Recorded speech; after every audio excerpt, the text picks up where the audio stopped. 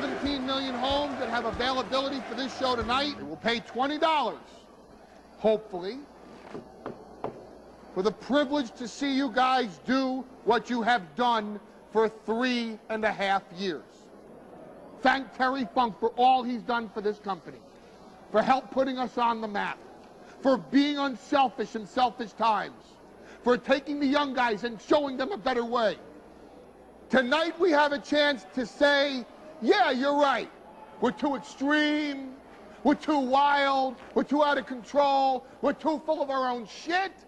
Or we have a chance to say, hey, fuck you, you're wrong. Fuck you, we're right. Because you have all made it to the dance. Because believe me, this is the dance. Start the show. Just crazy, awesome wrestling and sexy ladies in this opening package. Oh, yeah. Everything ECW should be. Oh, Beulah. Yeah. God damn.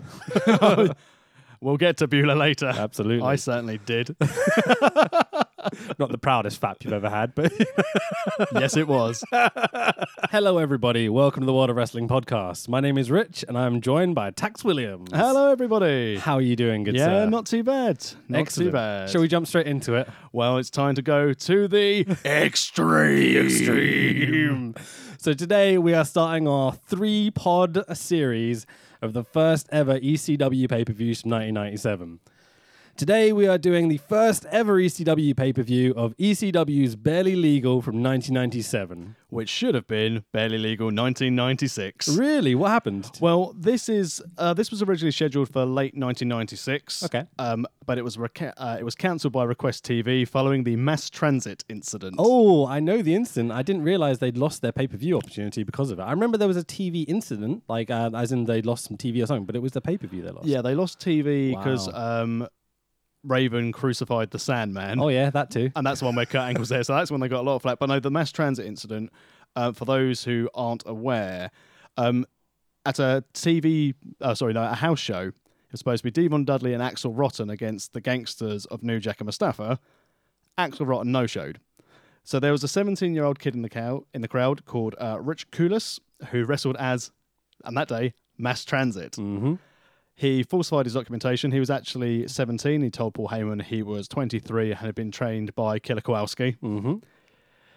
Oh dear, it did not go well. This is one of the most infamous ECW moments ever. So basically, during the match, New Jack bladed for this mass transit guy, as they called him. And he's like this huge, fat 17-year-old kid. Makes us look like size zeros. That's how big this guy was. That's a fair enough comment, yeah. And Especially as I've been working out this week. yeah, look at those guns. But basically, My broken spine because I did too much. yeah, don't talk to me about broken spines. Fair enough, yeah. But basically, when New Jack bladed him, because the kid backstage was saying he'd never bladed before, so could New Jack do it Would for you him? mind slicing me open, Mr. New Jack? Like, what fucking, yeah. So New Jack managed to slice 2 arteries. Yeah. The kid bled so much he passed out. The footage is disgusting. Like, I wouldn't even recommend going to look it up on YouTube or something, No. but I suspect most people who haven't seen this would have by now. Yeah, because they were, as I said, it was a house show, but there was camcorder footage to show you again 1996. Yeah. But basically, it had led to people tipping off the pay-per-view companies and Request TV, and they cancelled the pay-per-view in 1996. Yeah. So Paul Heyman got fans and everyone to petition the pay-per-view companies, and in early 1997, they agreed to bring the pay-per-view back, but at a 9 o'clock airtime, not 7 o'clock, not 7 o'clock done by WCW or WWF at the time.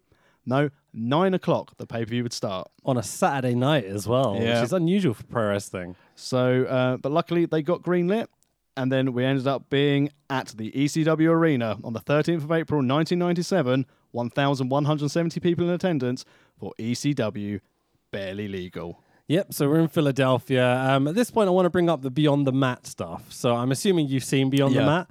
So if for the listeners that haven't, it's a documentary made around this time period. Probably the first documentary to really expose the business, I guess, the best way to put it. Definitely gave you the look behind the curtain you hadn't seen before. Yeah, so I guess at this point, they are backstage at this pay-per-view. And Paul Heyman gives the infamous Welcome to the Dance promo. I'm assuming you've seen the footage. It's just fantastic. astonishing. He's so good at summing up what this means to him and what this means to you, even though you don't realize it at this point, and motivating his guys to go out there and kill themselves for him. Watching this, I was a bit like, yeah, I want to go out and do this as well. Did you watch the promo before? No, I just Okay. remember it from Beyond the Mat. Yeah, yeah. Obviously, other tips of the cap in that show to Draws puking in Vince's office in a bin and Spike Dudley. Oh, I've got to teach tomorrow. Yeah, as he's bleeding out of his forehead, kind of mopping it up. It's a great bit of footage. So, I think we should not necessarily go on too much about unprotected headshots and such, and just embrace the ECW at this point. I'm looking at this at 1997, where people didn't know better. Exactly. Yeah. Well, obviously, everyone knew getting twatted in the head of a chair was not a good thing, but the long-term damage that wrestlers, pro footballers, etc., all having through sort of concussion protocols, we'll ignore that for the purposes of this pod. Yeah, and the next two as well. Yeah. Okay, all right. But just generally, we don't want people to hit each other in the head with weapons and chairs and things that actually hurt. So we start the pay-per-view with a cold open on Joey Styles in the blue ECW ring with the black robes. Oh, it's instantly, the nostalgia comes flooding back to me. And just, again, seeing Joey Styles in his element. Yeah. Absolutely amazing. EC-Dub! EC-Dub! EC-Dub! The crowd is mental. The ultras are here. All the usuals you're used to seeing. Hat Guy, Green Lantern, the other guys there as well. Like, all the ultras are here tonight. This is just awesome. The crowd are so fucking hyped immediately. As we said earlier, 1,170 people sounds like 5,000-6,000 people in that tiny little dirt hole arena. There's so many cliches we can throw out here. Like, they're rabid fans. They're the hardcores. They're the ultras. But these are the greatest wrestling fans ever. Yeah, they've supported the products. I mean, considering it closed in, 2001? Yeah. So 17 years later, and everyone's still like, but ECW, come on. Absolutely. You never hear people chanting WCW in WWF shows, do you? Only Bischoff. Yeah. So a guy in the crowd has a Bischoff takes it up the ass sign, and immediately I'm like, yeah, EC-Dub, EC-Dub. So Joey tries to run down the card, but here come the Dudley boys, or the Dudleys, I should say at this point. The ECW tag champs are Bubba and Devon. We've got Sign Guy Dudley and Joel Gertner as well. Immediately, the crowd start going, fuck you, Devon. Like, why are they picking on Devon? Do you know why? Racist. The one black guy is in the ring already. They've got the tie-dye. Joel has a suit on but no shirt. He hasn't got the neck collar yet, I noticed. Not yet, no. I'd say we're developing these stories later on. Sign Guy has an almost tie-dye kind of suit on, which is just absolutely gorgeous. From the wardrobe of Tex Williams. Yeah. And his sign that says, you still suck. Great, awesome. So the opening package kicks in after the Dudleys kind of talk a little bit and Devon does his shtick. Devon's not the greatest promo guy in the world. No, but I don't think it mattered at this stage. Exactly. I was surprised that Bubba wasn't immediately on the microphone. I wonder whether he had not developed that side of his character yet. I think so, because while he was involved quite a lot backstage, I get the impression that Devon was originally the leader of that tag team. It felt like it watching this. That's not how I remembered it, weirdly. I mean, to be fair, my first exposure to the Dudleys was in WWE. Okay. And that's where, again, it started off with I think Devon. mine must have been as well. I think I've gone back and watched ECW. Because Devon was a promo guy, because Bubba had the Dudley Yeah, stutter yeah. to start with. So I think that's the continuation. But then, obviously, Bubba on the mic's fantastic. Oh, he's outstanding. The riots he essentially caused later for Yeah. ECW, absolutely brilliant. So we've got our opening package, the classic ECW music. It's just, it's like, oh, this is so nostalgic. By the way, did you watch the network version of this? I watched the network version. I started watching the network version, and when I heard this kind of uncopyrighted music, I was like, fuck this. And I went searching. They also bleeped Chris Candido when he said fuck later on in the night. Yeah, they did a bit of bleeping on the And network. I was like, fuck this. I went and found the original broadcast and I really? watched it all so we can compare notes and such. I'm really interested to see whether there's big chunks missing that I'm like reading that you don't even have. I mean, that definitely won't be down to my poor note taking. It's fine. It's Was fine. that on the network? No. It's all good, man. So this is just awesome. No special effects, no filters, no fucking about, just crazy awesome wrestling and sexy ladies in this opening package. Oh, yeah. Everything ECW should be. Oh, Beulah. Yeah. God damn. We'll get to Beulah later. Absolutely. I certainly did. Not the proudest fap you've ever had, but Yes, it was. With Dreamer sat next to on commentary. So back to the ring, the quintessential stud muffin, Joel Gertner, has the microphone. He introduces and puts over the Dudley boys and quotes them as being 608 pounds. So each of them are 304 pounds. I'll go as with an that. average. Nah, come on. This is a running theme. Taz is announced as 248 pounds. I'm like, he's 185 wet. Come on. Which, consider late in commentary, they said Shane Douglas was 245. I was like, hang on. At least they're consistent in that Shane is bigger than Taz. And so they obviously must have Yeah, some but they said sort Taz was 248. Oh, whatever. Absolute wrestling weights. I love this time period. It's just fucking hilarious. So Joey Styles on commentary tonight. Love it. As a one-man commentator, it's everything. It's play-by-play. It's storytelling. It's unnecessary enthusiasm at times, but it fits with the product. Yeah. I can't imagine, and I get the impression that we're doing a run of ECW pay-per-view, so you now can legitimately say total elimination. Can I? You wait for them. This is going to be an earphone warning, by the way. I'm going to scream total elimination when we get to it. But without his voice in that product, it wouldn't be ECW. Yeah, absolutely. Do you think Joey transferred to WWE well enough? Yes, I think he did exactly what he needed to do for that remit for that product. It would never be ECW Joey Styles, but I really like Joey Styles, and the fact they pulled him from Mania was one of the biggest travesties that I've personally thought has happened on WrestleManias in the last 15 years. 100%, dude. One of my favorite commentators of all time. Doesn't need a color guy at all. He is just fucking brilliant. Don't worry, Joey, you can just call the new breed versus fucking ECW originals because JR wants going to have a piss. So the Eliminators come out and they're in hot pink and white trunks. Oh, Jesus, this is sexy. Nice. Saturn and Cronus. I do not remember them being this fucking good. I always remember Saturn being this good. Cronus, I think this is probably like the highlight of his career, this match. Holy shit, this match is just, it's so unusual. So let's quickly run through it. So we've got the Dudleys of Devon and Bubba against the Eliminators of Saturn and Cronus.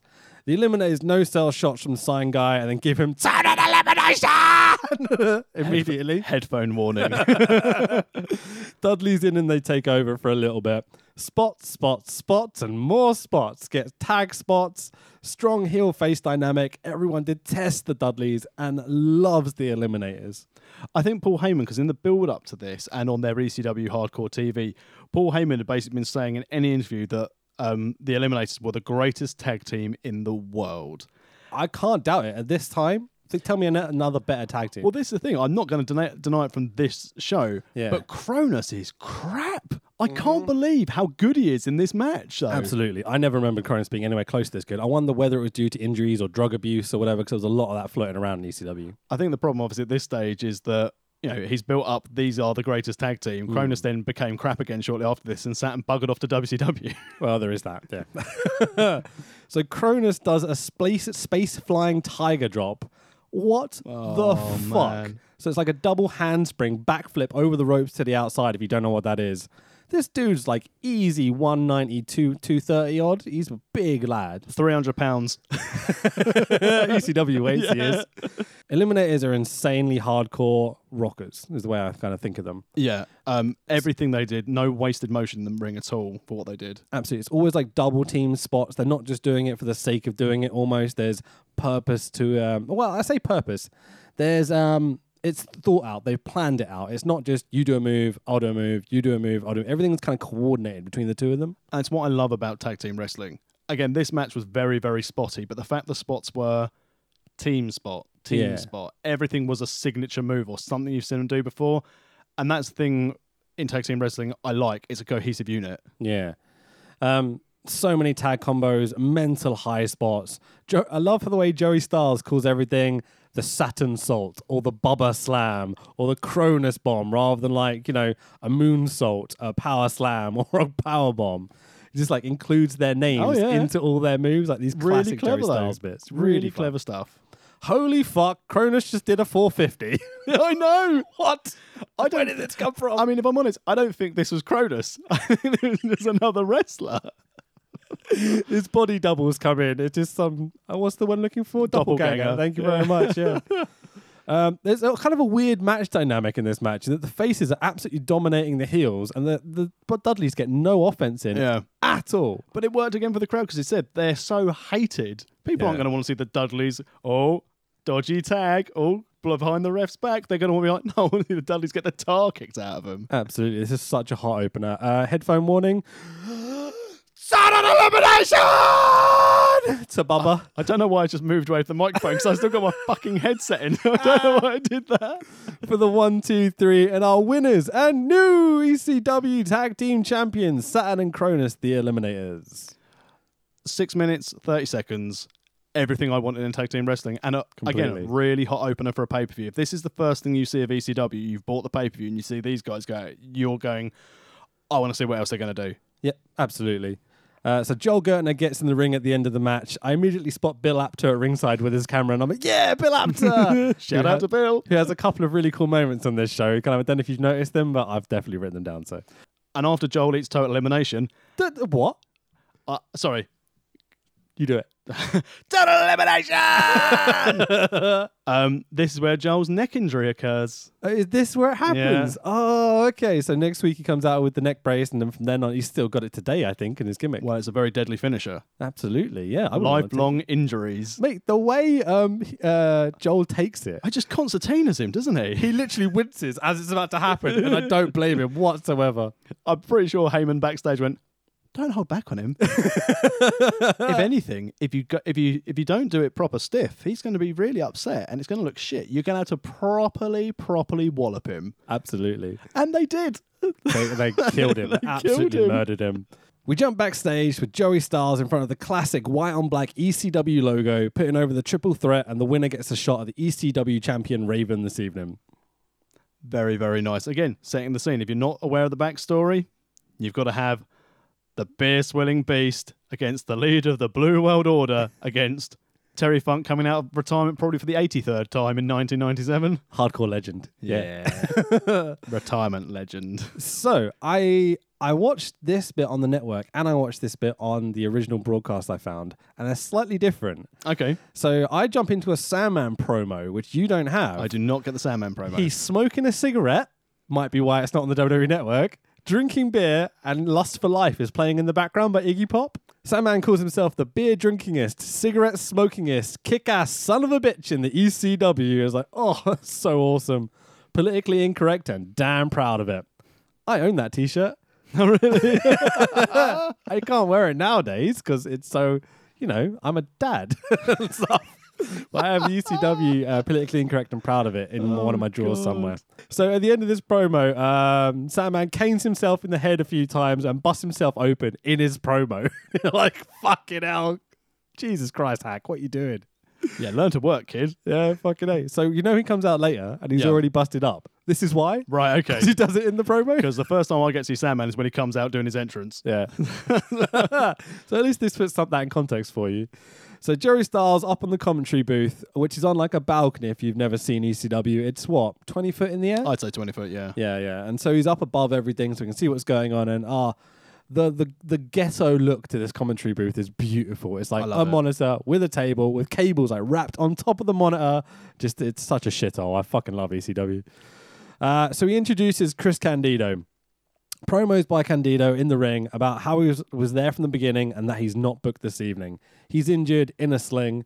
He sounds a bit like Terry Funk to me. A little bit, yeah. Yeah, really surreal. He's got like a southern twang to him, obviously coming from that Memphis kind of promotion. Poor Chris Smoky Candido. Mountain as well. Oh, I loved Chris Candido. Me too, man. He had a terrible time with a lot of stuff in his life, and then to die the way he died. Because this was the blood clot after the operation. Yeah. Yeah. Absolutely brutal, man. Always remember him from that top rope powerbomb. Yeah. Terrified me as a child. Watching people do that, I was like, holy shit, he's going to literally murder him. Yeah. You fucked that up. Like, that's done. Yeah. Shows how good and how trusted he was by all the boys to be able to let them do that to him. I think he was a very good worker as well. Yeah, absolutely. I love Chris Candido. Yeah. Out comes Lance Storm. Rat tail Lance Storm. Rat tail Lance Storm. Blonde rat tail Lance Storm. It is gorgeous. So we've got our first match of the evening. It's going to be Lance Storm against Rob Van Not the first Dam. match, though. First singles match of the evening. Oh, sorry. Yeah. First singles match of the evening. Sorry, I should have said that. Rob Van Dam doesn't do the thumbs thing when he says Rob Van Dam. He does it afterwards. Oh, really? Yeah, do you I notice? didn't pick that up. Yeah, he didn't. When he gets introduced, he's just kind of like showing off and being all flamboyant. And then he turns to the crowd and just kind of does this a few times with his thumbs. Yeah, so it's really strange. It immediately gets "you sold out" chants for RVD from the crowd. Do you want to explain why? This is because he has been wrestling as part of the promotion on Monday Night Raw. Mr. Monday Night, Rob Van Dam. Yeah. This is where they were doing a little bit of a talent, I wouldn't say even a talent exchange. Vince McMahon wanted to help out ECW, is how the story goes. So he invited some of the, what then later were referred to as extremists, to Monday Night Raw.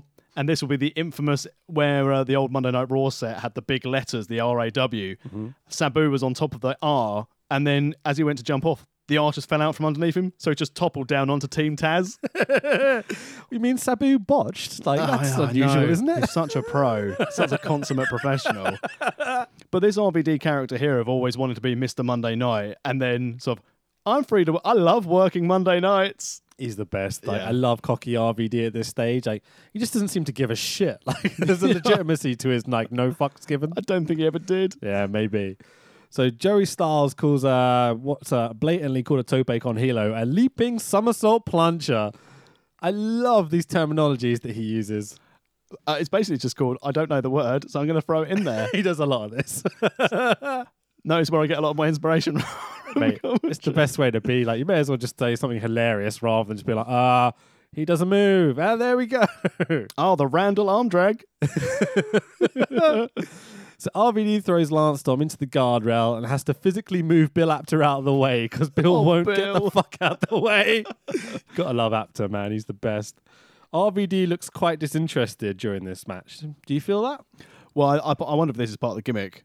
Mm. Because it's like, well, I wasn't even booked, so I'm just going to look like a wanker. I found an interview where Rob Van Dam talks about this and how fucked off he was that he wasn't booked in a featured match on the Yeah. show. And that he's actually filling in for someone that was injured in this match. But I think it's all kayfabe. Yeah, I think this was for a purpose. I think Paul Heyman is good enough to realise that your marquee matches on this card were your title match and your Sabu versus Taz. Yep. RVD being on the card is useful, but he wasn't necessarily needed. It's all for what happened later is RVD's main role on this. Exactly. And it kind of sets up that so it comes to fruition later. Yeah. So we get a 5-star frog splash, but it's not called that yet because he kicks out as well. So a 2.5-star frog splash. Cornflakes. A AAA cornflake splash. So Storm is so impressive in this match to me. He's incredibly agile. He's always been impressive in the ring. It's such a shame from my perspective for Lance Storm. His really dry, dull character never really kicked Can I off. be serious for a moment? Yeah. But even when he was in ECW, he was fantastic in the ring. Yeah. But his promos, I am going to get you. Trash. Absolutely terrible. I'm really happy. I should have just given him a decent mouthpiece. Bueller? Well, careful now. So it's a back and forth athletic match. Really, really impressive from both guys. The story seems to be that RVD is a cocky but adored heel by the crowd, even though he's kind of fucking them over by leaving for WWE. WF, I guess. Storm is the plucky, talented kind of up-and-comer, but is obviously kind of over with the crowd as well, even though they don't think he's hardcore enough, it feels like. Low blow by RVD directly in front of the ref, but this is ECW, so there's no disqualifications. RVD falls short on a springboard elbow and immediately gets a you fucked up chant from the crowd. They are brutal. The slightest little mistake and they're instantly like, you fucked up. Although they never do it during a Sabu match. No, I was going to get to that later. But they're forgiving to the guys they love. Yeah. But anyone else, they're so brutal. Yeah. What do you think about this? Because it's not like that anymore. No, I think it's more to the point nowadays if people make a mistake, people then encourage that person more. Yeah. It's more of a case of people are aware of the craft, whereas the ECW fans are very much like, you're supposed to be on pay-per-view and you're crap. Yeah. So pro wrestlers essentially have to create action movies with one take in front of a live audience with very, very little planning. Do they get enough credit for this? No, it's physical theatre. It's like learning lines. And again, for the chaps who have to do, the guys and the girls who have to do promos, as Yeah. well as a match or a post-match promo, to remember all your bullet points, remember all your storytelling in the ring. Granted, some matches are 5 minutes, but some matches are half an hour. You've got to take your audience on a journey. And I agree. I don't think a lot of fans, especially in the ECW, they loved good wrestling, but I don't think they ever appreciated that if someone made a mistake to just say, let the story continue, because they would drill down on them straight away. Absolutely, man. Yeah. The whole thing becomes, when you start to really delve into how difficult this is to do, then how good some of the very top guys are. You think about the levels of like a Ricochet, an Ospreay, or a Parker, a Dragon, or someone that have these incredibly complex, convoluted matches, and they never fuck up. They're just perfect. It blows my mind. Just kind of, I've been thinking a lot about this the past week, just how astonishing it is that people can do this stuff. Masters of their craft. Absolutely. So we get another weak-ass chair shot by Storm, and another. The crowd are really getting on him for these. Massive Van Daminator into the chair, gets big cheers, even though the chair completely misses Lance Storm's head and flies off into the crowd. Standing moonsault by Rob Van Dam for the 1-2-3, and your winner, Rob Van Dam. Bit of a weak finish, really. Yeah, not what we're used to of an RVD finish. Yeah, solid match, but you want a bit more at the end, I think. Yeah, but I think as we've touched on, this was really just to set the scene for later. Absolutely. So post-match, Storm wants the handshake. RVD cuts a promo. He doesn't want no one's respect. He doesn't give a shit. Complains about being second-line wrestler that had to step in for someone who was injured. He's off to somewhere else, as he puts it. The fans, as he exits, sing, nah, no, actually, that's the Beatles. Hey, hey, hey, goodbye. Vince McMahon's favourite chant. Absolutely. But little do these fans know, they're singing it to the most loyal guy ECW has ever fucking had. So Joey Styles backstage. Yeah, cheers, Tommy Dreamer. Oh, him as well, yeah, I guess. So Joey Styles backstage in front of the ECW logo again. Terry Funk vignette this time. Raven and Funk have had heat, solid storyline, and the brawl in the locker room is what I want to go over. Have you actually watched this brawl? No. Oh my God. It is the most incredible backstage segment I've ever fucking seen.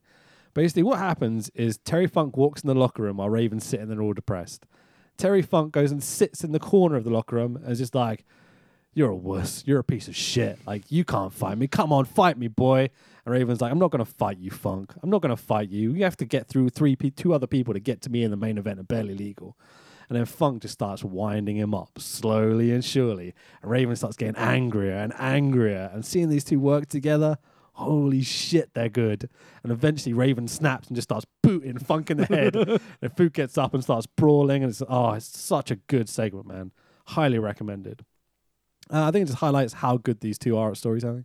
Yeah, I mean, Funk himself, obviously at the tail end of his career, his in-ring work wasn't as good as it has been in the early stages, as you would expect. Yeah. But no one can take anything away from his ability to tell stories and pull emotional heartstrings. Absolutely, man. He's the very best. And then add Raven into the mix, who is one of the best storytellers that the business has ever seen. Especially at this time period. Yeah. He has just got it. Well, he's just been given, do what you want. Yeah. And then it's his brainchild and it's getting to work. And you see how good Raven can be from Johnny Polo. There's a big difference. Johnny Flamingo. Yeah, Scotty the Body. So we're back to Joey Styles, who introduces the Michinoku Pro match that's upcoming. He puts it over as Japanese style and lucha combined. And holy fuck, this is killer. I really enjoyed this. Bloody love Terry Boy. So international six-man tag. Great Sasuke, who they call Suzuki, even though that's not how you pronounce his name, Gran Hamada, and what was meant to be Gran Naniwa, but is replaced by Masato Yokosushi. Something like that. Yeah, I'm going to go Yakusuji. Okay, cool. Because of an injury to Naniwa. And against... Shout out to the Green Power Ranger.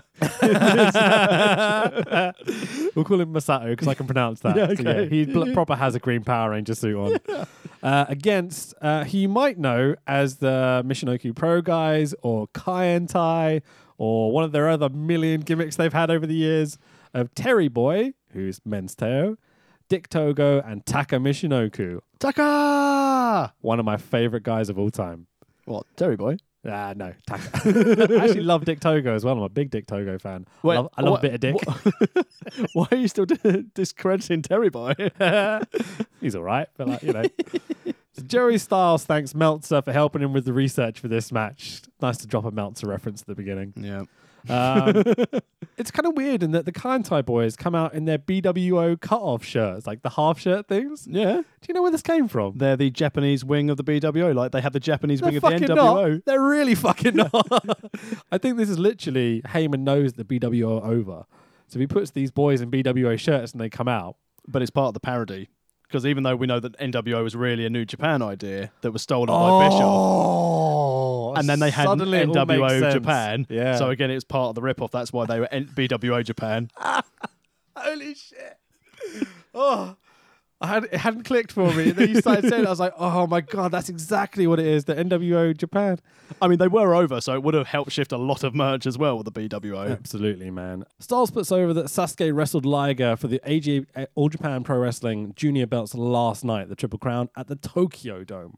So, fucking Sasuke has come from Japan in the Tokyo Dome in front of like what potentially is 60,000 people to the ECW arena the next night for this show. Note taking for this match was very difficult because while we've said like the Dudley's match was a bit of a spot fest, Yeah.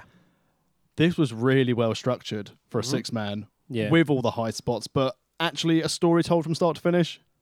Yeah, completely, it. man. Really, really good. Really strong heel face dynamic, even though the heels are kind of over as BWO guys. Yeah. A bit weird, but it works. Loads of stuff we're used to seeing nowadays, but the precision and invention for the match is just incredible, especially for this time period.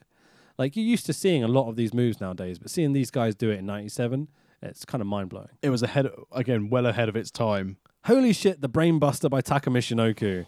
God. He drops this dude straight down onto his neck and head. I was very uncomfortable watching that. Immediately, Joey Styles calls this the Michinoku driver, and I think he's made a mistake, but apparently not. Apparently, this is the original Michinoku driver. Oh, really? Yeah, the one that we're used to seeing is the Michinoku 2. Oh, okay. Yeah, really threw me. I did a bit of research, and yeah, pretty It cool. should have been called the Michinoku 3 because no one should kick out from the Michinoku driver. Fucking A, man. So the crowd go mental for the triple team spots. They're absolutely embracing this match. Spike pile driver by the BWO lads. Shield powerbomb by the BWO lads, or triple team powerbomb, whatever you want to call it. Is that what Joey Styles screamed out the Miracle Ecstasy Bomb? I didn't hear that. That's a fucking great name. They go for another shield style powerbomb on Sasuke, but they botched a massive "you fucked up" chance. Yeah. It's kind of a bit of a weird moment. Sasuke does an Asai moonsault, but into the fucking crowd. He lands on the third row of the crowd. It's scary if you're in the crowd at ECW. You know you're going to be part of the show somehow. Yeah. That's probably why their chants don't take over. At least Sasuke isn't giant, you know what I mean? He's Yeah. not going to kill you if he falls on you. Everyone does crazy flying shit. Everyone does big power moves. Everyone does big Hudakan Ranas. Hurricane Runner! Ranas. I'm really going to stop calling it a Hurricane Runner now. You should do that on the commentary. Well, I'll add that to Brett's rope. Sorry, from the Hudakan Ranas. Nobody kicks out the Michinoku driver. Well, Technically the pinfall's broken up. He doesn't kick Yeah. out of it. yeah, well, nobody kicks out the Michinoku driver number 2. Mate, no one delivers this like Taka delivers it. Beautiful. Start to finish. Lifting him up, dropping him down, hooking the leg, everything. It's just a science to me how he does it. Yeah, one of the most over moves ever with me. And with you as well, because we talk about it all the time. I love know. this move. Yeah, okay. Love this move. We get a beautiful kind of brutal razor's edge style power bomb and a dragon suplex by Sasuke on Taka for the 1, 2, 3. And your winners are Great Sasuke, Great Gran Hamada, and Masato Yakuzuji. Go, go, Power Rangers! God damn, the music at the end of this is awesome, which I'm assuming you didn't get. No. It was like brilliant kind of J-pop, like do do do do do do do do do do do do do do. It's just the fucking great. Yeah. Typical kind of Japanese wrestling moment at the end of the match where they start throwing forearms and stuff at each other post-match. Just incredible. I really enjoyed this. Yeah. So for me, we cut backstage to a big Stevie Cool promo. Yeah. Stevie Black and Richards. white. Yeah. NWO style. Yeah, really cool. He's looking down at kind of a 45-degree angle to the camera, hair over his face, black and white, NWO style promo. He says he wasn't a man. He was ashamed. He had no respect. He had no dignity. Abused by a man he idolized, Raven. Yeah, he doesn't actually mention Raven's name Nope. here, but we know the story and such. Tonight is his opportunity. He looks up and flicks his hair back as the camera transitions into color, and we get to see Blue Meanie walks in behind him and says something or other that I kind of forget about. Basically, Razor Ramon impression. Yeah. Really, really cool promo. Didn't Till Blue Meanie turned up. Yeah. Didn't I think they're trying to be really serious. I struggled to take Stevie seriously. I've never been able to take him seriously as a wrestler. So we get a Joey Styles backstage again, putting over the three-way dance for a title shot of Raven and the next match, which is the ECW World Television Championship match between the franchise Shane Douglas and Pitbull number 2. Now, I'd say we've been on such a high up until this point, but you've got to say the storytelling is good. The story is very good, but then the storytelling between Papa Shango and Ultimate Warrior is very good. Good reference. So the franchise is out first with Francine, looking pretty damn fine, to be fair. Little see, I mean, it's going to sound really perfect. Go on. Lovely little see-through number. Oh, yeah. Man. She's literally, like, basically wearing a thong with a see-through sarong kind of surrounding her. I mean, it's typical ECW, isn't it? I mean, that's my personal bedtime attire. So the story is that Douglas has broken the neck of Pitbull number 1, Gary Wolf. Douglas has his own security guard who is called the Riot Squad, apparently. And I'm like, oh, Ruby Riot, is she one of these? Liv Morgan looks pretty ropey in this. They've kind of got like big black trench coats on and like, what do you call it? Like darked out biker helmets and nightsticks and such. Yeah, it's basically a case of one bloke was wearing a proper security hat and Paul Heyman clearly didn't have enough money to buy the rest, although the purpose of the crash helmets became very much apparent as this continued. Yeah. So we get a franchise promo to start with. He leads them by he led the ECW to the promised land, the pay-per-view. He's the guy responsible. Made a nice reference to being in comic book land. Oh yeah, absolutely. Ridiculing WWE. Yeah, I love that little terminology. It's good. You can tell the thinking of the guys and the fans, everything, how they feel about WCW and WWF at this time. I'm not sure they're 100% on ball, but you know, they've got a point. Yeah, I agree. He doesn't give a shit if you like him. All aboard the friendship. Oh shit! Pitbull number 1, Gary Wolf, is in the front row with Hat Guy, and Douglas is ripping on him and his broken freaking neck. And Joey Styles clarified in commentary that Pitbull number 1 wasn't allowed to be at ringside with Pitbull number 2, so he bought himself a front row ticket. Cool storytelling. Now, no, not really. Paul Heyman's a businessman. Why? He could have filled that bloody seat. That's like $20 there. I hope he got that money off Pitbull number 1. I say you better paid for it. Yeah. So let's talk about the Halo incident.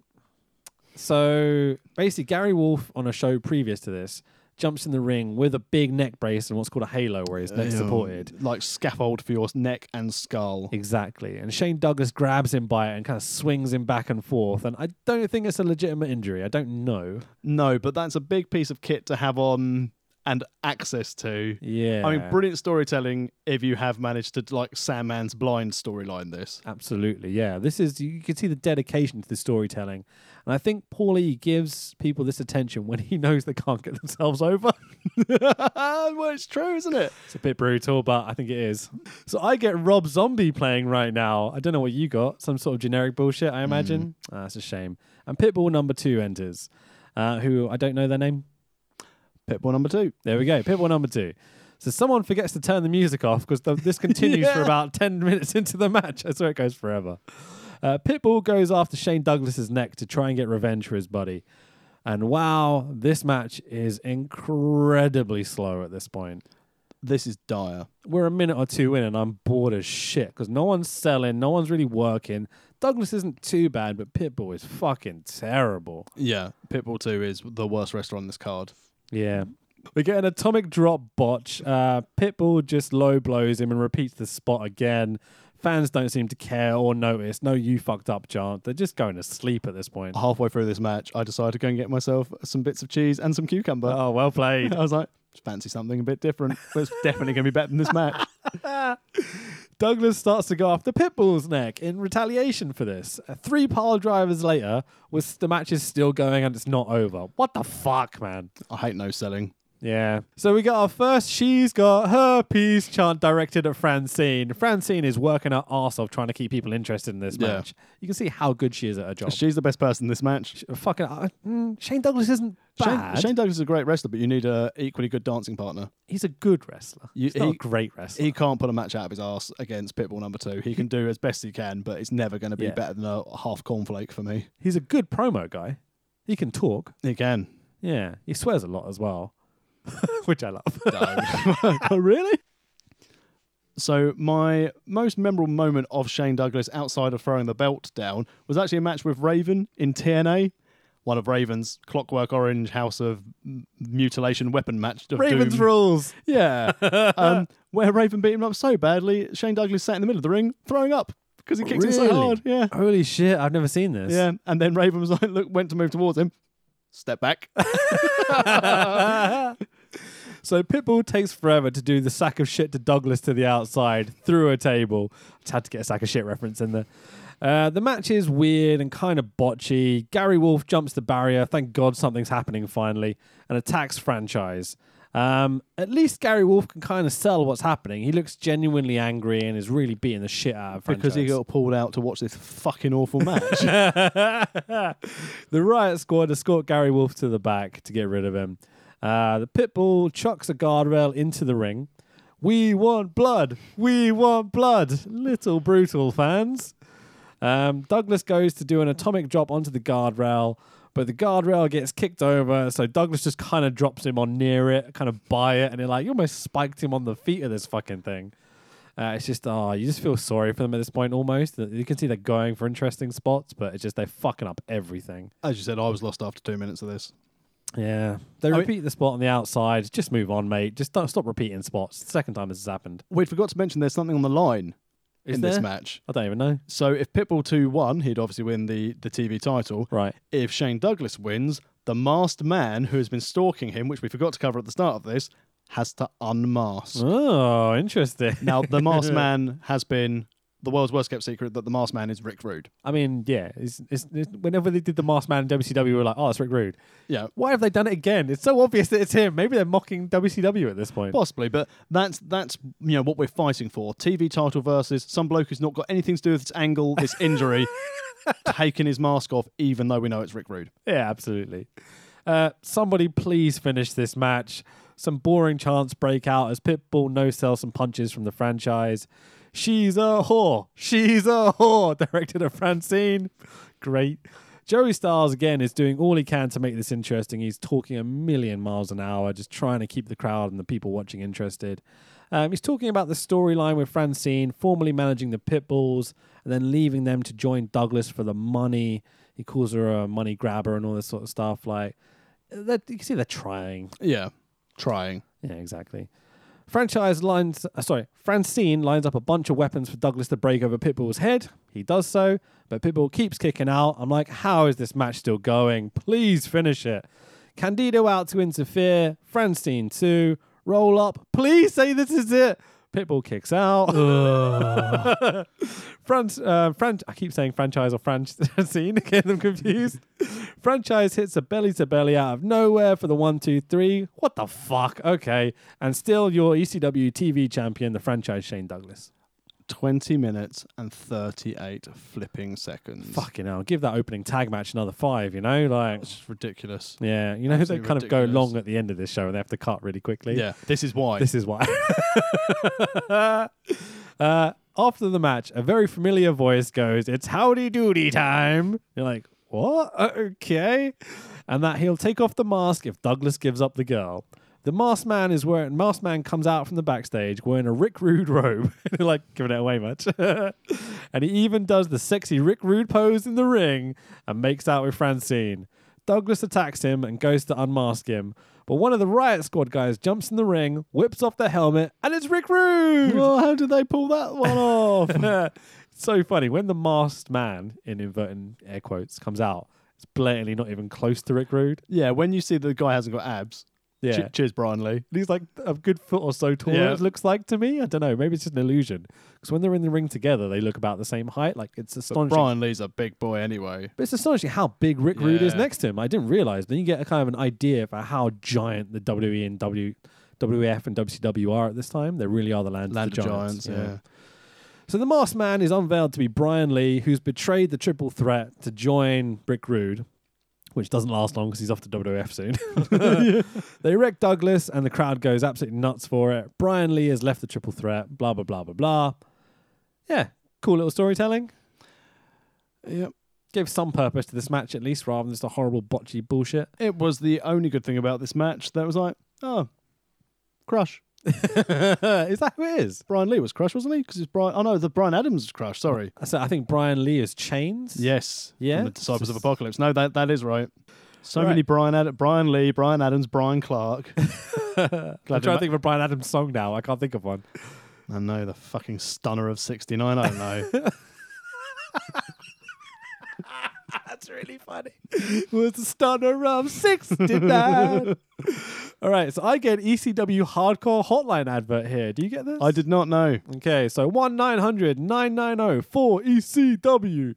If you want to get all the news from Joey Styles, get the stuff the insiders don't get directly off Joey Styles. Off Meltzer. Yeah, blatantly. So this is $1.99 per minute, by the way. So I know With that- inflation, that's about $10 an hour now. it's pretty fucking pricey, yeah.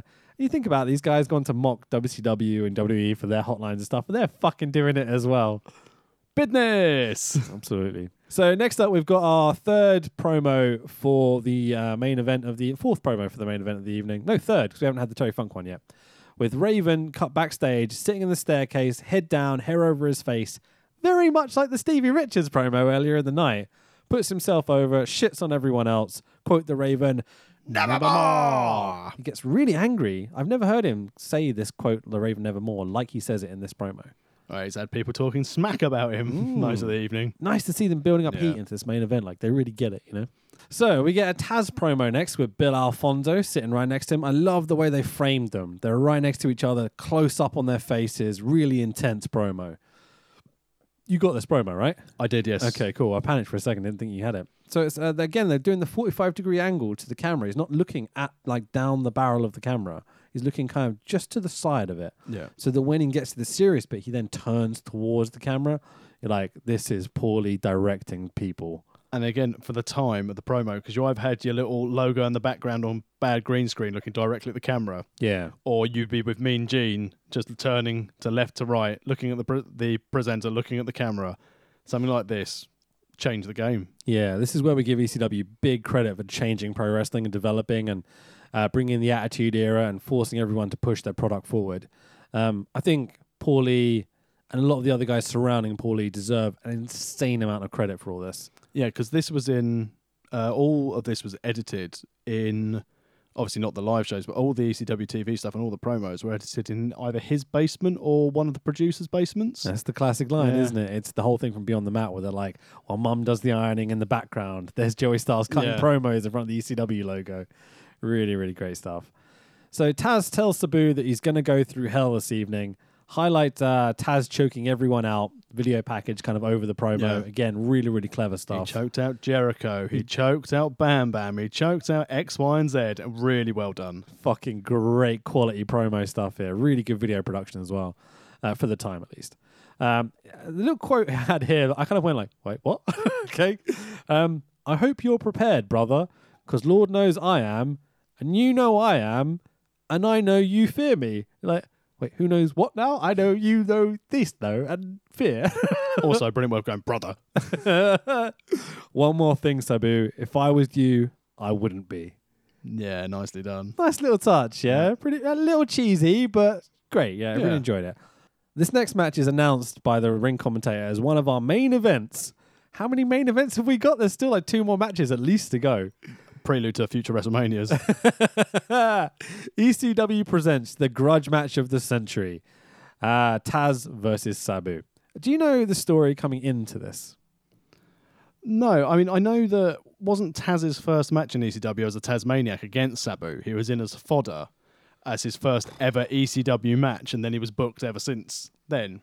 I don't know, to be totally honest. I know they've had similar sort of gimmicks in that Sabu came in with the Hannibal Lecter stuff, all masked up and with the big, like, on the gurney. And then Taz came in and was then the Tasmaniac. Yeah. And then suddenly 1 week just turned up as Taz on commentary because he was injured. And ended up getting this serious MMA, legitimate fighting sort of character going. And so I guess it's basically the two most dangerous guys in the business in ECW at this point, finally having this one-on-one match. I think that's the story we're going with. Because this again was supposed to be headlining 6 months earlier, apparently. Oh, because obviously the pay-per-view previously. Right, okay. So, it's Taz! With Bill Alfonso and Team Taz following him. Like a boxer walking to the ring, he has his team of guys surrounding him. All about the presentation, isn't it? Yeah, really cool. I thought you might like this colour scheme as well. Always. Orange and black. All in. All right, Mr. Wicked, how you doing? The camera cuts back from a close-up on Taz in the corner, and Sabu is already in the ring. No entrance, no music, nothing. He's literally run out from the back, jumped in the ring. The madman's there. Douglas just took an extra 10 minutes on his match, and we need to get on with it. Do you think that's what happened? Yeah. Feels like it, doesn't it? So the human suplex machine. This is Taz. And they introduce Sabu as just Sabu. No genocidal, homicidal, suicidal at all. I don't think we've got it yet. The heterosexual, homosexual, pansexual Sabu. Jack Sexsmith for the win. Sabu is heavily taped up. His left arm and shoulder have got white tape all over them. I'm assuming because of a legitimate injury. Yeah. The stare down, slow clap from the crowd. This has got a lot of build and tension to it compared to a lot of the other matches we've seen so far. And this is huge, especially if this was supposed to be 6 months ago and they managed to continue the burn till this pay-per-view for these guys to actually get in the ring and fight each other. Yeah. Brilliant work. What does this say to Paul Heyman's booking? It weren't bad back then, was it? He's managed to keep this going for another 6 months that he didn't realize he was going to have, saving it for the pay-per-view because he knows he's eventually going to get it. Yeah. Brilliant. Really, really Brilliant. cool. So Taz slaps Sabu and we're off. Taz goes to the Taz mission immediately, or the Kadahajime? Yep. I never know how to pronounce this. I tried to phonetically spell it, and it just basically looks like I just hit my keyboard. But Sabu immediately blocks it. I'm just going to call it Taz mission from now on. I agree, yeah. Okay, cool. Styles puts over that Sabu is the first person to ever block this submission hold, which is really, really clever straight off the bat. Huge, big deal. Absolutely, man. More so for the fans at home watching rather than people in the audience, I think. Yeah. Because it's a bit quick, and I don't think they realise what's happened. And also, they'd know. The inside fans, as you said, they're going to have all their regulars. They're always going to be in Philly. It's going to be the same majority crowd going to these shows. They're going to know no one's broken out of the that's the first man. Taz mission. Taz out-grapples Sabu and busts him open with some really stiff forearms kind of wrapping around his head. Sabu kicks Taz in the knee and does Sabu things. I've just put Sabu. botches, does double jump, triple jump, suplexes and stuff. I mean, somersaults and I like the things. first thing you said of all Sabu's moves. He does botches. Well, it's Sabu, of course he does. Oh, God. We get a walk and brawl in the crowd.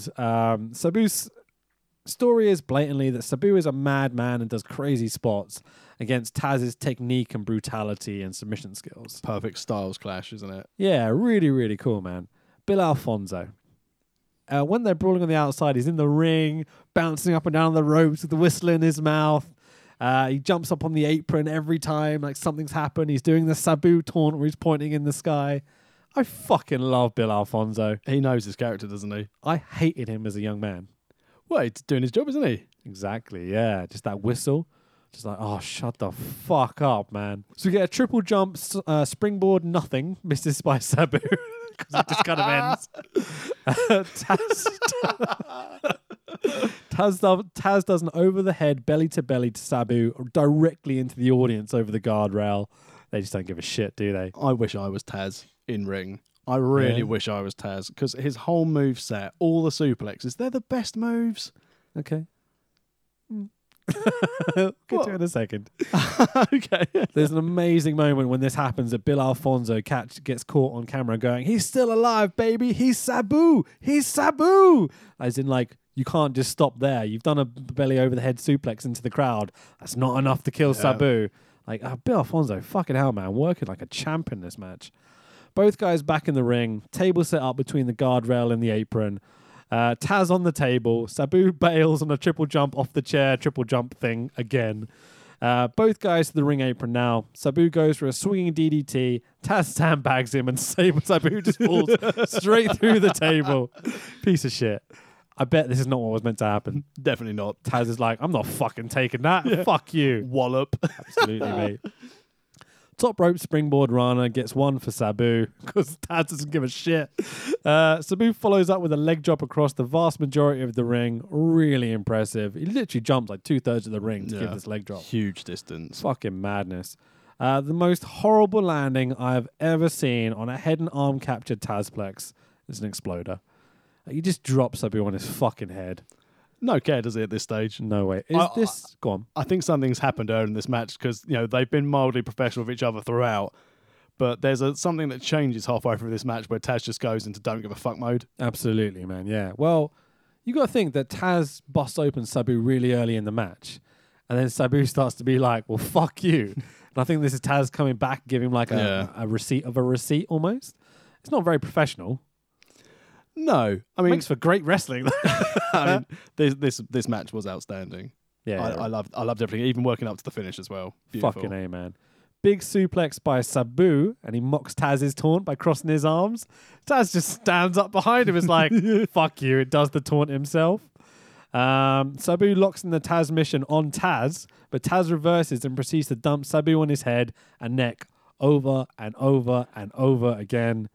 Taz mission locked in by Taz has to be it. 1 arm drop, 2 arm drops, 3 arm drops. Ring the bell. Your winner and massive neck injuring, head dropping piece of shit is Taz. Incredible. For the build up that this match had, and again the additional 6 months which they must have dragged out the additional storyline. Yeah. I was really impressed at what they did in their 20 minutes that they had for this. It was just under 20 minutes. I think it was about 17 and a half minutes they had for this match. And it told just a brutal story. I wouldn't expect to see a really complex, really intricate wrestling match. No, these guys had a fight with a wrestling ring as their platform to do it in. Absolutely, man. It's like they go through a war almost. It's really, this is the match I think that highlights the style of ECW that most people kind of recognize. Yeah, this is ECW. This and RVD against Jerry Lynn. Yeah, absolutely. We take away the weapon stuff, like the hardcore bullshit. This is where I loved ECW. Yeah, they had things to put people through tables and that was it, but no baseball bats, no brass knucks, no chains, just very hard style wrestling. Yeah, maybe Paul Heyman would hate me saying this, but this is like brutal southern redneck style wrestling almost. Yeah. It's really hardcore, really stiff. They're dropping each other. The style's a bit different, and Sabu's a madman and does all this crazy flying shit. But the general...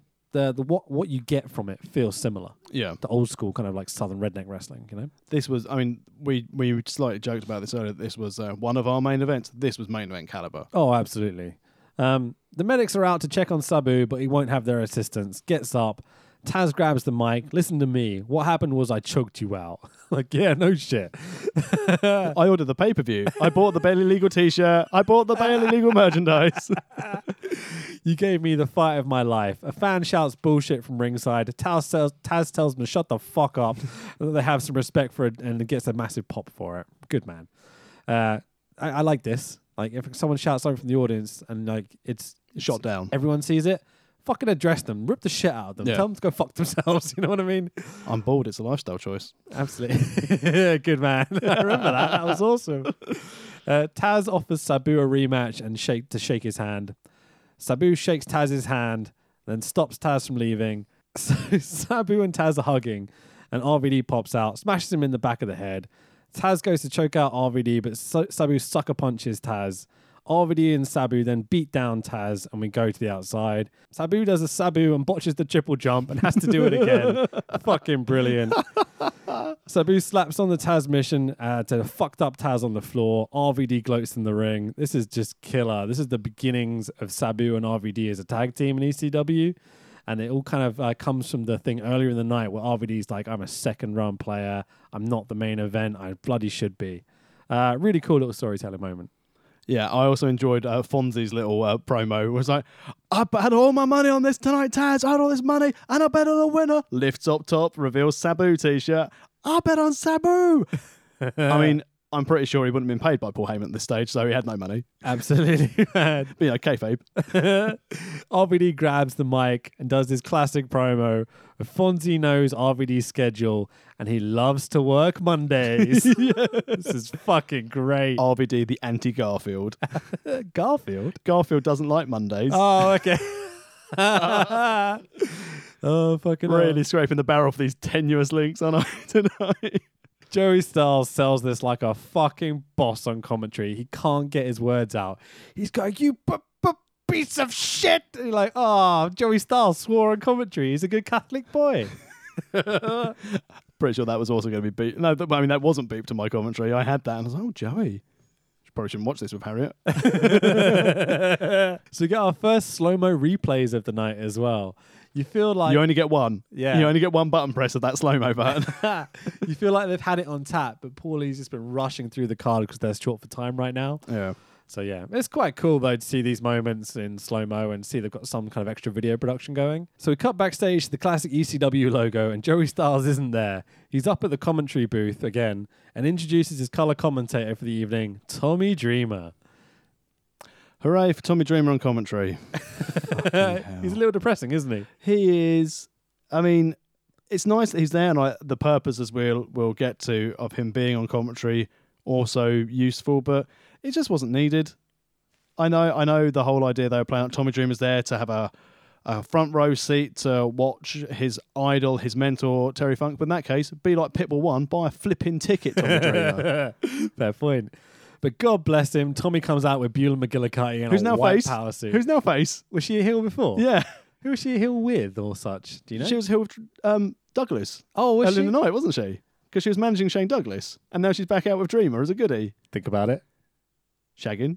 Think about it. Kimona. They're different people. Oh, fuck. That's Francine. They're all the same to me. This is Beulah. All the same to me. It's all good. I'll take them both. I'm hardcore. Yes. Nice. Very nice. So Beulah looks, incredible. Jesus Christ. It's amazing what she looked like earlier in the evening. Immediately, she gets kind of like, she looks really classy. She's the classier of the two between her and Francine for sure. But gets show your tits chance from the ECW crowd. You stay classy, Philadelphia. And, as a classic heel, didn't show him. Yeah, fucking A. Where's the cat when you need her? Announcer in the ring. The winner of this match will take on Raven later this evening for the ECW World Heavyweight title. It's called a championship, mate. Learn the fucking terminology. And also, later this evening, after this match, because we're running out of time. True. So we get Big Stevie Cool, Stevie Richards versus the Sandman versus Terry Funk in a three-way dance. BWO are out first, so the absolute best music ever. I wonder if you got this. Is the da da da da Yeah, I got that, Well, that was ECW music. So when WWE bought it, they got the rights. Oh, fucking brilliant. Yeah. Awesome. Good stuff. So let's run down the BWO. We've got Stevie as Nash. Meanie is Hall. Nova as Hogan. Yep. Nova's impression of Hogan is fucking It's awesome. so good. Jesus Christ. With the gloves and the full suit and Yeah. the belt and everything. So good. They basically gave it to Nova because he probably had more money than the other ones to actually work the gimmick. Can you buy merch? Yeah, I can. Yeah, definitely. Excellent. Who's the guy with the camera? Who? X-Pac? Is that who it's meant to be? I Is think it the so, X-Pac? yeah. I thought maybe Bischoff, because the whole Bischoff filming their promos and such. Possibly. I wasn't sure. Oh, I but- suppose with the leather jacket because I saw obviously the big hair when they've done Yeah. parodies of X-Pac in the NWO. They've done that. But I was Maybe it's thinking- supposed to be I Bischoff. was thinking 97. Was Bischoff part of the NWO yet? Yes, because he was relatively early doors. It was around then, and because it was them and Piper, wasn't it? When he was feuding with Piper, then Bischoff was like, "Oh, now I'm the boss of the company, and I bankrolled by the NWO, or other way around." I don't remember it. I'm going to be honest. I need to watch some old WCW. Not that we've watched enough already. Fucking Chamber of Horrors. There's also a guy with a feather boa who's blatantly meant to be Rodman as well. Yeah, because they cut to a Rodman-esque reference in the Joey Styles on commentary, doesn't he? Oh, does he? Yeah. I don't remember. Do you know what he says? Something about Rodman. Oh, Eating okay. cheese. Joey Styles on commentary is like, they're taking over. The insiders are here. Like, this is fucking great. I always like the thing on commentary as well, the BWO stuff when they did the One Night Stand. And Joe Styles was like, the BWO is more over than the NWO, and they could never sue us because it was a parody. Fucking great, man. Yes, Joey. Every time I see the BWO, that's immediately what comes into my head as well. Yeah. Such a good line, a memorable line as well. Again, highlighting how good Joey Styles is at his fucking job. So now I get Enter Sandman by Metallica playing. You don't. Nope. Ah, the worst thing ever. Generic rock track 3. Holy shit, hearing the ECW crowd sing along with Enter Sandman. As Hack comes out, Sandman, I should want to stop calling him Hack. They're not as hyped for it as I imagine they would have been, but I guess they're almost used to this happening by now. There's no balconies for him to come out on like at the Hammerstein or anything like that. But it's just he literally walks out the entranceway. His entrance at One Night Stand, when they actually paid for the rights Oh my to have God. Enter Sandman. So good. One of the best wrestling entrances I've seen. Fucking A, dude. Absolutely. Sandman is smoking a cigarette, cane in one hand, beer in the other. Oh, this is awesome. It's so un-PG. I fucking love every moment of it. You'll be surprised for the network version, as you probably started watching. It's TVMA. Oh, yeah, of course. Yeah. Already got dried blood on his forehead from the promo earlier in the night. Pops open the beer, legitimately drinks the whole fucking thing, unlike Austin, who spat most of it out. Repeatedly smashes the beer can over his head and busts himself wide open before the match has even started. Fucking awesome. At that stage, I'd be like, I've got to be in this ring for 20 minutes. I'm probably going to need a wee. If I drank all that amount of fluid. Oh, okay. Well, I imagine he's sweating quite heavily, to be fair. Yeah. He's not the fittest of gentlemen. It didn't work much though, did he? Nah, definitely not. So Green Lantern twat robs Sandman's belly on the outside. Hack looks down at him in disgust. He's like, fuck off, you dickhead. You know who I mean? Yep. Yeah, okay, good. Sandman's white and black leopard print trousers. Pretty sure they're my lounge pants. I want a pair really badly. Noted. Sandman goes to the crowd, downs another beer, smashes it over forehead again. So he's literally down 2 cans of beer by this point before the match has even started. Some would say this is the way for the Sandman to hide the fact he can't work. Sandman stares out at the BWO in the ring for ages because he's pissed out of his fucking face by this point. At this stage, you're like, is there 3 or is that just Stevie? And then whips out another can but doesn't drink it yet. An incredibly beautiful song begins to play over the PA. I don't know if you had the same music as me. I had Sounds beautiful like you music, did. yeah. Okay, good. And out comes the hardcore legend, Terry Funk. Towel in hand. He is hyped as fuck at this point. He is ready for this match. He's had a lot of pre-workout. Yeah, definitely. if that was around in 1997. Funnily enough, when I was watching the clips from Beyond the Mat from this, he's backstage doing push-ups and spraying water in his hair as he's about to walk out. Little spray bottle that he seems to take everywhere with him and all Yeah, the stuff man. you see backstage of Funk. Absolutely. During the ring introductions, Funk shakes Stevie's hand, which I was just like, interesting. Funk is announced as being from the Double Cross Ranch, Amarillo, Texas, and it gets a huge pop for the Funker. I love this terminology. It's really, really cool. Sandman offers Funk the beer, but Funk won't take it, obviously insulting Sandman immediately. Sandman drinks the beer anyway and spits it out at Stevie Cool's face. And I expect Stevie to jump Sandman and kick off the match, but he just kind of stands there and takes it. Raging alcoholic. I feel that Stevie's very secondary in this match. Yeah, I don't think at this stage Heyman realised how over the BWO was. I wonder, because why is he in the main event in that case? I think he realizes how over they are and how much merch they can potentially sell off him as well. And that's why he's in this slot, not guys like RVD, Sabu, Taz, whatever it may be, you know? Yeah. No, they've got other guys. They could have just done a triple threat straight away. I think so. Raven, Sandman, Funk. But I suppose you needed to tie up the loose end of the Stevie Richards Raven story as well. Yeah, or Dreamer maybe. But, you know, Dreamer at this stage had never beaten Raven. Yeah. And if you killed that on your first pay-per-view... Okay, I understand. Yeah. I can see why Stevie's there. I just don't think it worked very well.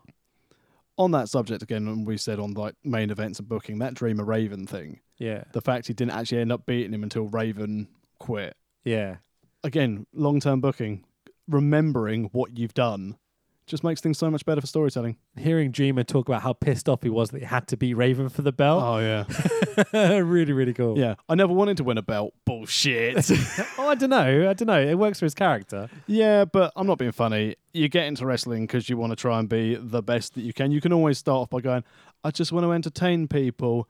Really? Are you telling me all the wrestlers who wanted to be wrestlers as little kids were like, I never want to be a champion. I just want to be the good guy who the fans respect. Yeah, look where that got Chris Benoit, Oh, which is linked because he was once in ECW before Dark. he killed his family. fucking hell. And himself, don't forget that. Oh, sorry, yeah, and himself. It's a double homicide suicide. Well, allegedly. Anyway, so Allegedly. Get that on a t-shirt. just YouTube it. It's really interesting. It's bullshit. He blatantly did it, but it's very interesting. Some of the stuff that comes out around this. I'd love to see like a JFK star movie for the Benoit incident one day. There's always been one in the works called Untastefully Crossface. Oh Jesus, that's a bad name for it. Yeah. Just call it the double homicide suicide of the Chris Benoit story. If I'm honest, it'll be more likely to. Homicidal, suicidal. This came to me, I couldn't resist. That's definitely not getting cut. No, don't cut that. Fuck it, who gives a shit? This is ECW, man. We're hardcore. I'm going to do a progress style announcement at the beginning of the pod. Triple headlock to start, and here we go. Dreamer's commentary is fucking terrible. He's depressing as shit. Sandman assists Stevie to do a leg drop on Funk. They go to do it again, but this time Sandman just backdrops Stevie. Great yeah. spot. Really cool. Dickhead move. Love Yeah, it. really funny. Sandman to the back and grabs a ladder, lobs it in the ring, straight at Terry Funk's head. Ow. That must have fucking hurt. But like the Funker in True Style was like, hurt and hurt. For our first EC dub chant of the match, 53-year-old Terry Funk does a moonsault off a fucking ladder. Holy shit. Yeah, don't hold back, Terry. Fucking hell, gets a big oh my god from Joey as well. Really cool. Again, use that sparingly as Yeah. well throughout the night. For our second EC dub chant of the match, Funk does a spinning ladder spot with his wrapped around his head, the classic Terry Funk moment. Just really, really cool. I'd had to mention it. I love as well now how every ladder match you see that spot as like Yeah. a hat tip to him as well. Really nice. Fucking A, man. There's a weak ass looking seesaw kind of thing across the ropes by Stevie, but both guys still sell it. I was a bit like, not sure you should have sold that. Some madness happens and the cameras miss for a third ECW chant of the match. Funk with a chair now. Sandman goes to the back again, comes back with what looks like a big metal cylinder thing. Allegedly, this is a rubbish bin wrapped in steel. You're like, what the fuck's wrong with you? Didn't want anyone to nick it. It's like protecting his, Joey calls it a trash can wrapped in steel. Yeah. Yeah. A reinforced What the fuck is this? titanium garbage can. So weird. Stevie gets double teamed but continues to kick out. Sandman attempts a seesaw thing again, but the ladder goes flying off the ropes into the fucking first row of the audience. Holy shit. Poor some dickhead blatantly got smacked in the face with this ladder. He's hardcore. He's hardcore. Oh, very much so. For our fourth ECW chant, double team power bomb on Stevie, and he's out of there. For the 1, 2, 3, Stevie Richards is eliminated. Met by a big bullshit chance from Yeah. the crowd. I'd say like a good 30-40% of the crowd are chanting Yeah. bullshit. Maybe more. But I mean, who would they think would be out? I mean, let's be honest. You've got the 53-year-old fairy tale story for your first pay-per-view. Yeah. You're not going to have Funk go out first. It's probably not going to go Sandman Raven. I wondered whether some people thought that it was the first pay-per-view for the up-and-coming ECW, the kind of the rebel, the outsider. Maybe they would fuck everyone's... Maybe they would ruin everyone's expectations and put over the new guy, the young boy. Possibly. But I mean- Terry Boy? Yeah, Terry boy. Men's Day off. So Sandman and Funk shake hands, and Sandman immediately punches Funk in the face. Fucking brilliant. Absolutely love it. No code of honor here. Sandman grabs barbed wire from under the ring, but it's attached to a whole ton of streamers. Where did these streamers come from? There were streamers. For the Michinoku Pro match? No, I thought there were streamers for Funk. Were they Have I for got that wrong? Funk? Yeah, I think so. I don't remember them ever having streamers out in this match, ever. I'm sure there were streamers at some point during the show. Maybe it was for Michinoku Pro match. I assumed it was for the Japanese boys, but I don't ever remember seeing the streamers again. I wondered whether it was cut from my version of this, but I don't know, whatever I'm happened. sure I saw streamers because there's a man who uses streamers in my entrance. I was like, oh, yeah, maybe. Got to start using those on commentary somehow.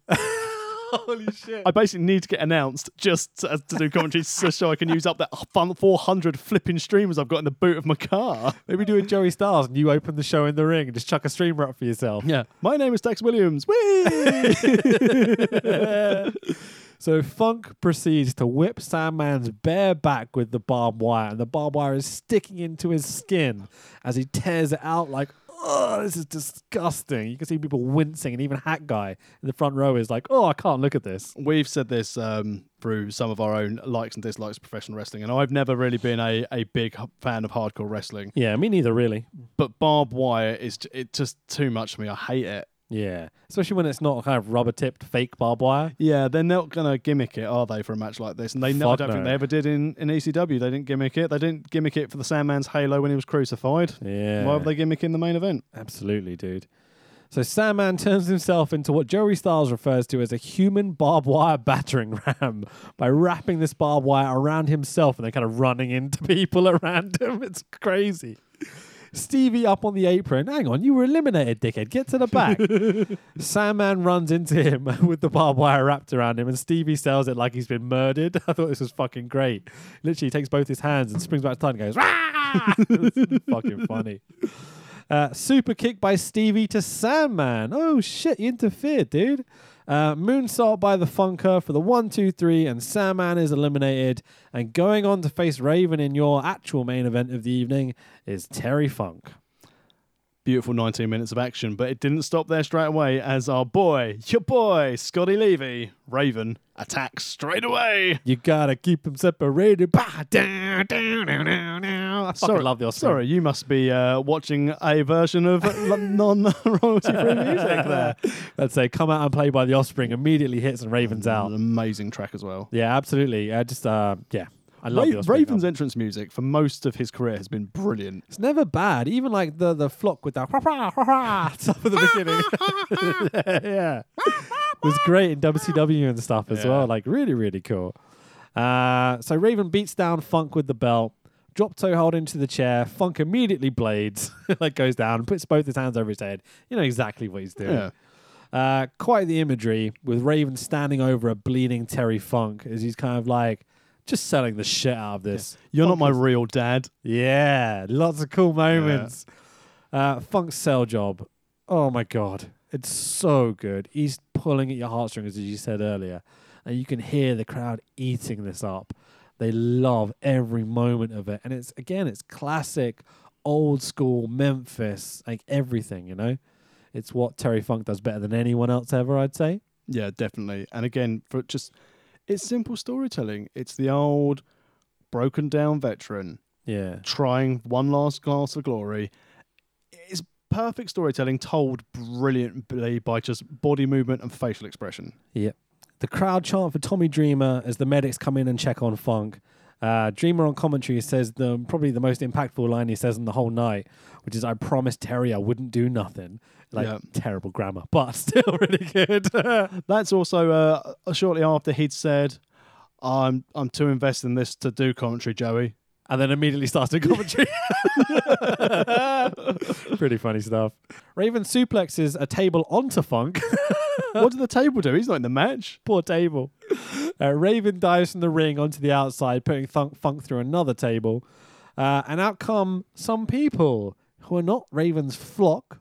They are Raven's nest. Yeah, ECW style. They come out to brutalize Funk, including the worst looking powerbomb I've ever fucking seen by whoever the fuck this dickhead was. Like, how dare you pick up a dying Terry Funk and powerbomb them onto your knees, essentially. It was fucking awful. Piece of It was shit. like powerbomb into a really naff code breaker. I can't ever remember seeing this person booked again. I think this is probably why. Yeah. Welcome to pay-per-view, one and done. Absolutely. Raven on the microphone, threatening Funk, but directed at Dreamer. He's going like, I'm going to kill this dude, essentially, and Dreamer is just looking more and more frustrated. As Big Dick Dudley Yay! Makes his- Tie-dye and all. makes his return from jail, prison jail, whatever, and takes out Dreamer with a rubbish bin. I'm not calling it a trash can.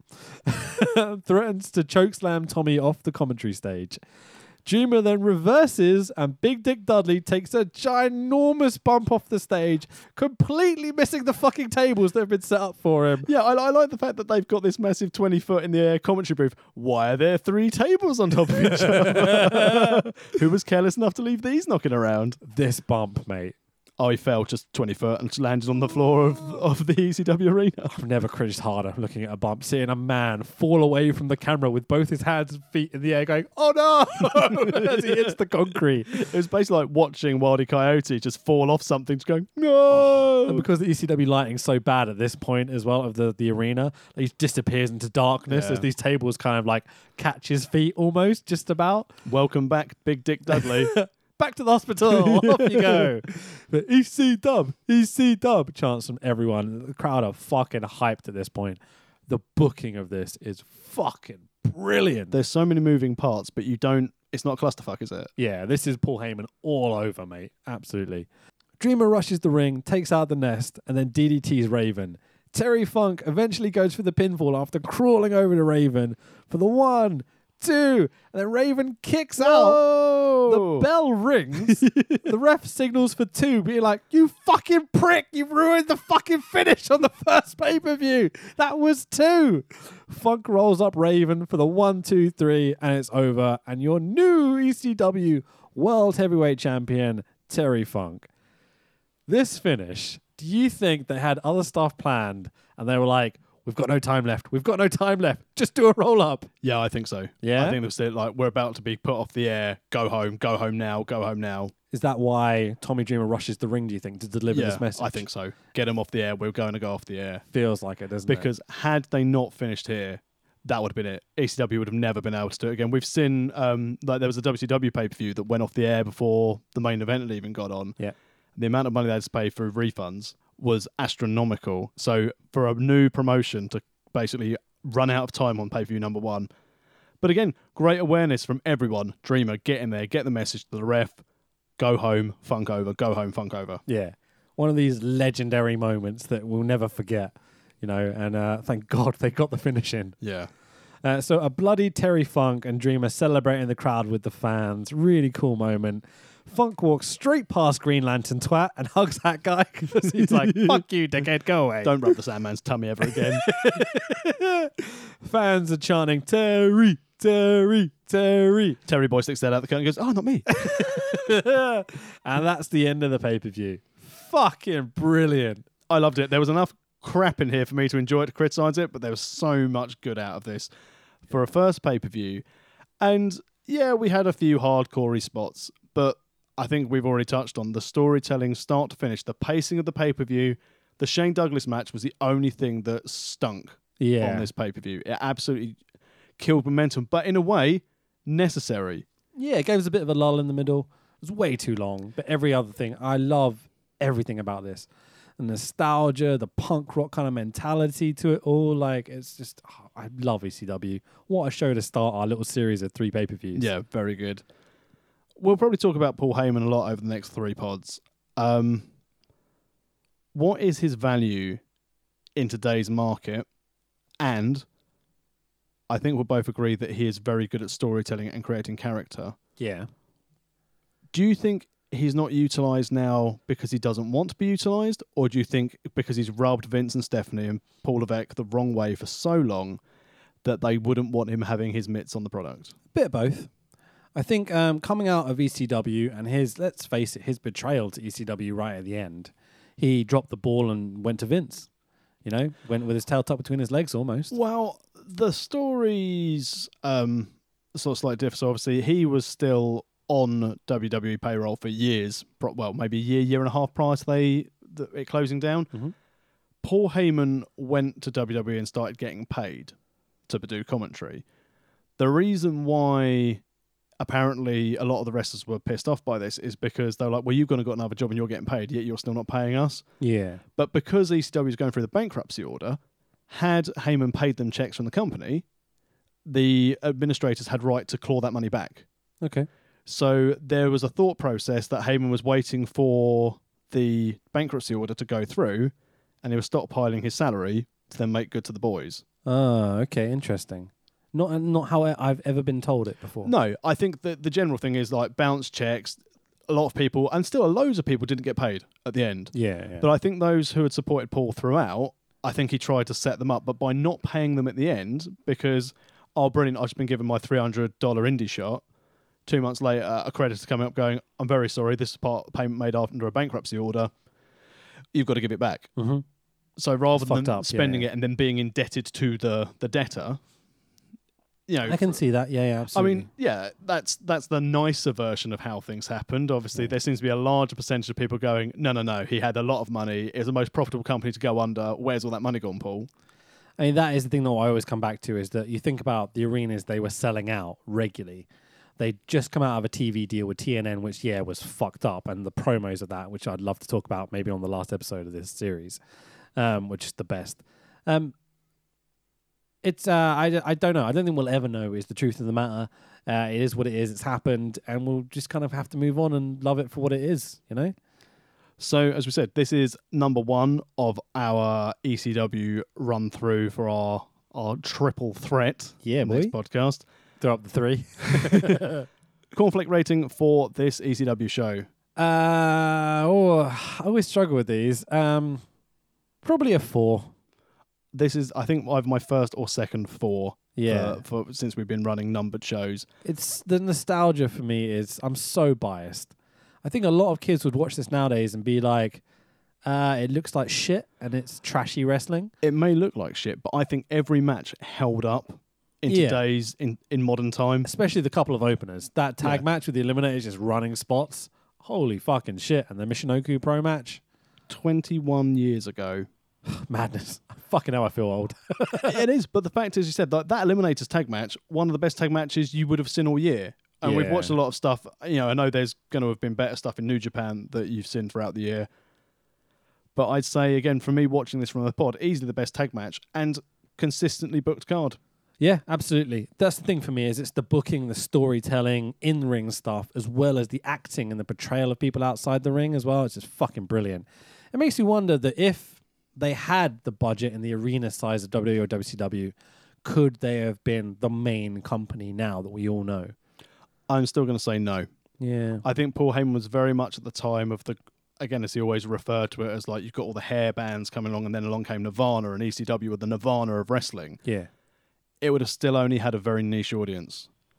I think the fact it wouldn't be able to tailor its product, and they always say again on the Rise and Fall of ECW DVD that Vince McMahon called Paul Heyman to congratulate him and then said, but you've got to realise now, Paul, you've got television network, you've got more stakeholders involved. You can't do what you want to do all the time. You have to appease everyone. He didn't give a shit. And that's where the problem where the problem lay. It was Paul Heyman's baby. It was his creative vision. But unfortunately, when you've got other stakeholders, that's the same thing again with WWE today. Yeah. They've got to answer the shareholders. Would they like to be Attitude Era? Probably. Would they like to be able to have people be a little bit more unscripted? Of course they probably would. However, when people do go off book, 9 times out of 10, they cock up and say something very, very stupid. Yeah, that makes maybe. up. Considering Vince McMahon just sold a small percentage of his shareholding for about $200 million, the remaining value of his shares is $2.4 billion. XFL. Cheers, Al, for entertainment. I can't wait for the XFL. They just started announcing teams as well. But yeah. I'm gonna anyway, so Right. funny way to end the ECW pay-per-view. So, to finish off today, as usual, we're going to go for a game, and I have another new game, which I think is going to have a 1-episode shelf life. Oh, really? Like that good, eh? Ladies and gentlemen, this is called Gimme, Gimme, Gimme, a Gimmick Battle Royal. Play the music.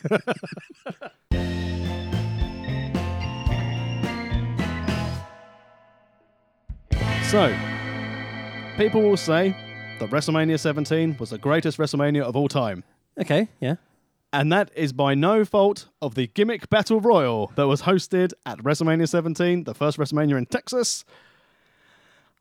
There were 20 participants in this Gimmick Battle Royal. Okay. I would like you to name me 12 of the 20 participants from the Gimmick Battle Royal. Oh, fucking hell. Okay. My memory's not very good, mate. I know, that's what the purpose of this quiz. You have 5 incorrect answers you can give me. Okay. So it's all old school guys, isn't it? All people who entered the Gimmick Battle Royal. The one that Sheik won. Congratulations, So there's Sheik. number 1. Okay, so Sheiky's in it. Yep. Sergeant Slaughter. Yes. Hacksaw Jim Duggan. No. No? Oh, fucking hell, So okay. that's error number 1. You've got 2. So So you keep an eye on the errors. I'll Yep. keep. How many do I have to get? you've got to get 12. Well, I'm not sure I'm going to be able to do this. Okay. I'm going to say Is Greg Valentine in it? He is not. Fuck's sake. Okay, I can't do this. I'm sorry. That's right. I'm going to give you some hints. Okay, go to on. assist you through this. Oh, I've sung his theme song on a previous pod. Oh, it could be fucking anyone. I'm going to go Ricky Dragon Steamboat. Nope. Are you serious? Yes, I'm very serious. Don't go messing with the country boy, country boy, country boy. Oh, Hillbilly Jim. Correct. That's who Sheik eliminated Okay. to win. Nikolai Volkov. Correct. Oh, I like to lick people. Bushwhackers? Yep, so that's 2. I was going to say the Bushwhackers, but I couldn't remember. Okay. Leave it with me. Just give me a No, second. that's fine. Okay, so old school boys. Let's go with Tatanka. No. Why aren't these people in this? They're all WWE related guys. So you've got sake. one more error left, and then you've just got to get another run of 6. I've only got 6 so far, yeah. All the ones I knew were definitely in it. So, who else? What WrestleMania was this? 17. I've only watched it twice in my life. Would you like another clue? Go on. If I'm in, let's say, Korea, maybe I'm going to have this as a side dish with my dinner. Kimchi. Correct. In that case, Kamala. Yes. Okay. I'm trying to think kind of early 90s guys because they're the people that would have been in it. Yes. So I've got 4 more I need to get. You've got 4 more, yeah. Would you like another clue? Yeah, go on. Squirty flower. Oh, Doink. Yep. Let's go with Tito Santana. No, and that was your final Oh. error. So you've basically you've got 3 to I've get only in a got row. 3 left. Yeah. Oh, I tried. No, man. no. Keep I've going. got one more. Yeah, Okay, you've so I've got to get you've got 3. 3 left. You can't make any more mistakes. Okay. Let's go with. I'm suddenly running through a whole bunch of people that have all like left from bad circumstances that won't have come back.